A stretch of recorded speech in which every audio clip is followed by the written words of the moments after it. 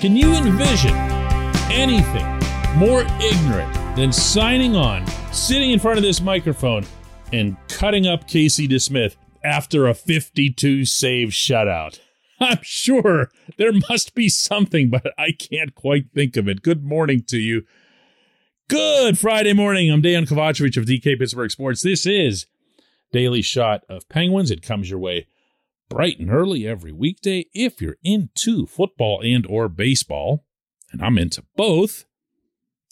You can also follow my daily shots of Steelers and Pirates right where you found this. Penguins 4, Bruins nothing. Jake Guentzel with the hat trick. Jason Zucker with the other goal. Generally a really, really good showing. Fresh legs found all around, which was really encouraging after the 4-day break that they all just had. And yet nothing was a bigger deal on this night than DeSmith and his 52 saves and his shutout. And oh, by the way, the fact that he started at all.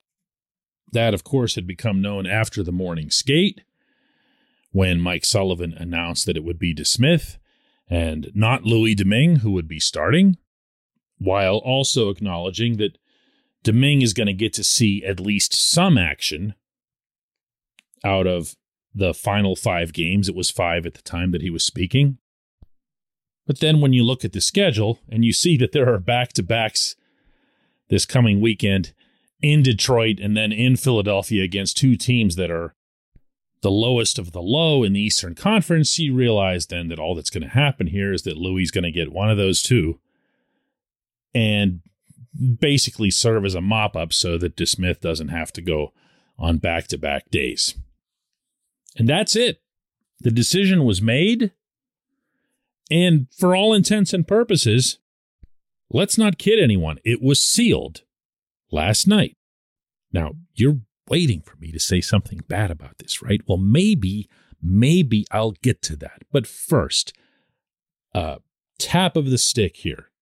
Multiple taps of the stick to DeSmith for stepping up when he knew that had he not, meaning had he faltered, nearly everyone, possibly even including the guys on his own bench, would have thought, hey, why don't we see what the other guy can do? So, full credit to DeSmith for performing the way he did.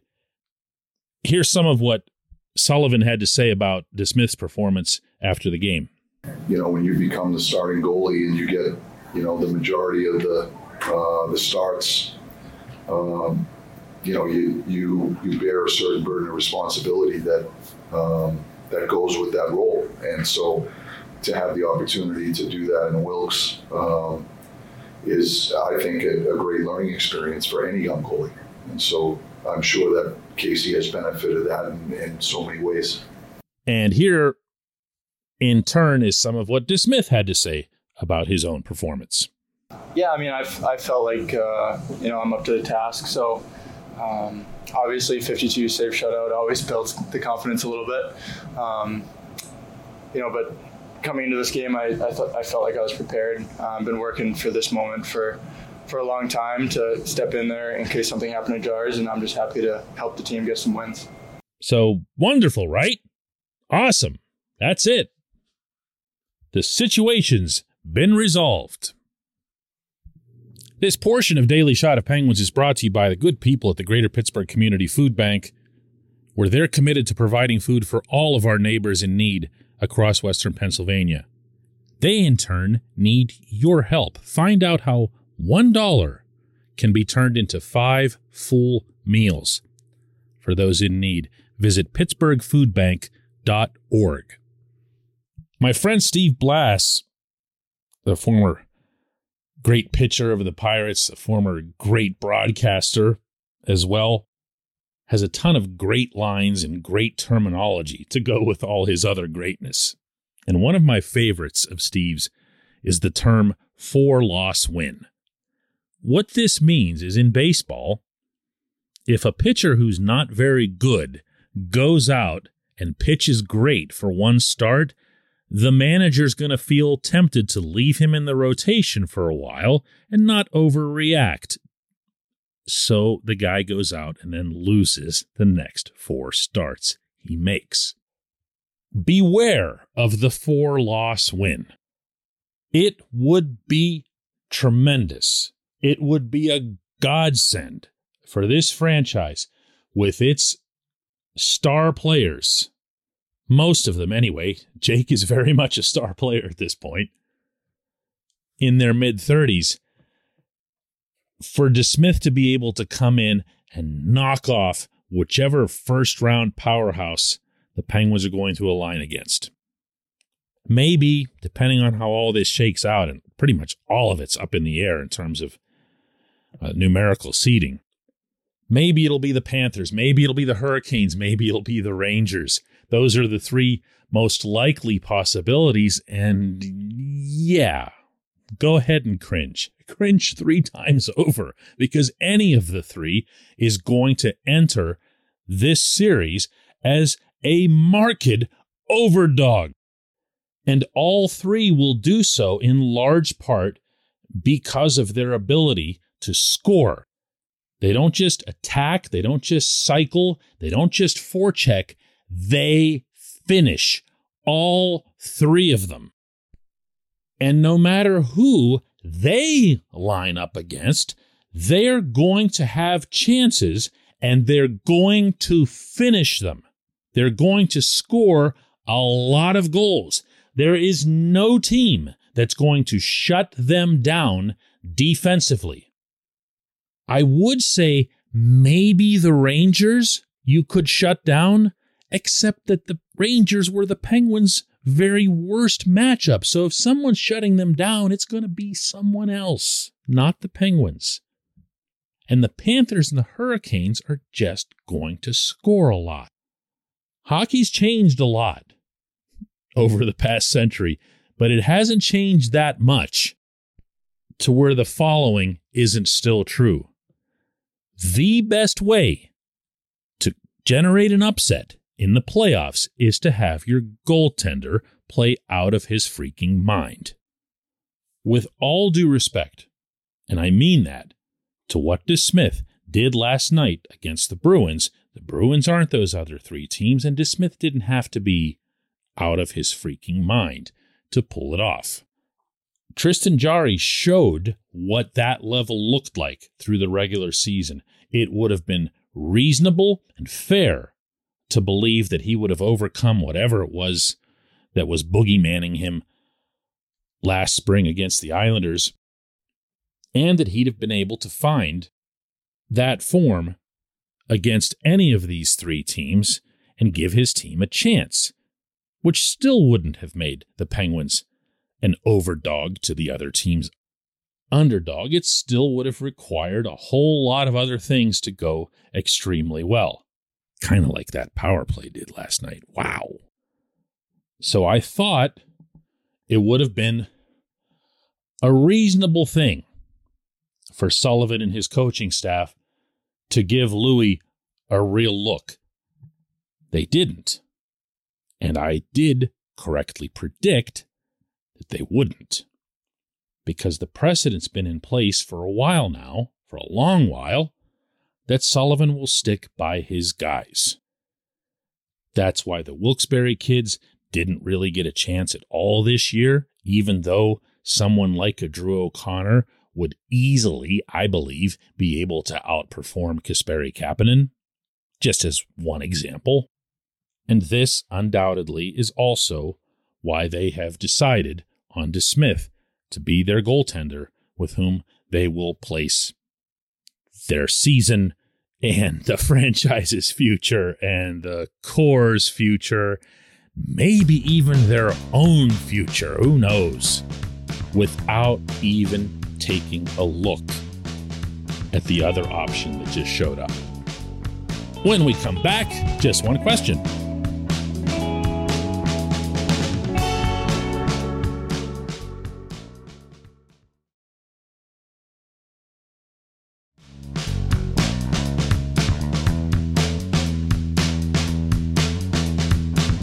And today's J1Q comes from Ralph, who asks, when Sid and Gino were out in the beginning of the season, this team played smart, desperate, defensive, in-your-face hockey. They continued to do so when Sid came back. They seem to have lost that style right after Gino came back. What happened, and can they get back to that style of in-your-face hockey?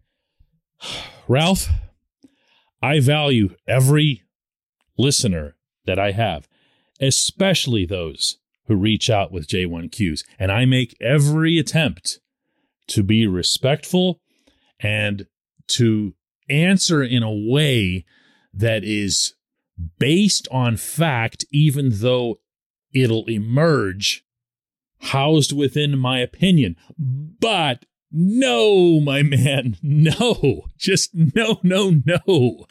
This is something that goes around on Pittsburgh Talk Radio, principally from people who don't know or even care about the sport, and then it gets parroted. I'm not accusing you of anything. I'm talking about the systematic way that something like this catches fire. You don't even know where it ends up having its previous stop before it gets to you.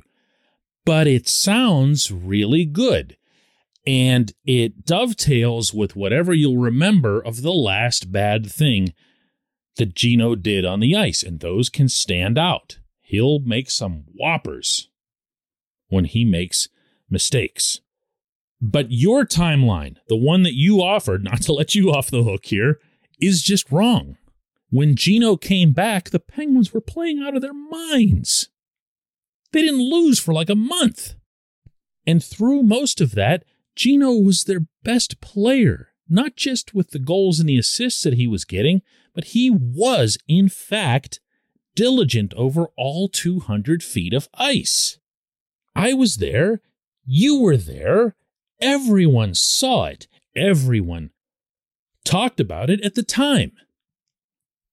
But team goes into a little bit of a funk and starts not looking so great. Gino's body language tends to advertise when things aren't going great. And someone or multiple someones will lean back on the lazy and inaccurate narrative. And then, worst of all, the Penguins will perform as thoroughly as they did last night against a playoff caliber opponent. And Gino wasn't there, so obviously this just means they played great because Gino wasn't around. Gino's going to come back this weekend. Actually, his suspension ends now, so he'll partake in both the Detroit and the Philadelphia games. And those will probably go well. Maybe they won't. Who knows? They'll be really sloppy because you're playing two teams that'll just throw all caution to the wind. And anybody who's participated in hockey at any level, at any point in their lives, will know exactly what I mean when I say that messes you up more than anything. You'd much rather play teams that are in some kind of structure than you would saying, hey, whatever, man, let's send 3 people to the far blue line and just try home run passes all night. And then that'll get blamed on Gino's return, or if the Penguins destroy the Red Wings again the way they did the last time they met in Pittsburgh, that'll just be because they stink and Gino came back at a lucky time.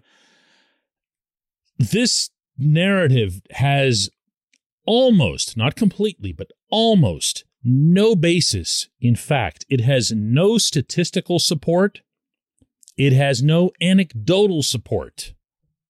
Now listen, the playoffs are a clean slate for everybody, from the team standpoint and from the individual standpoint.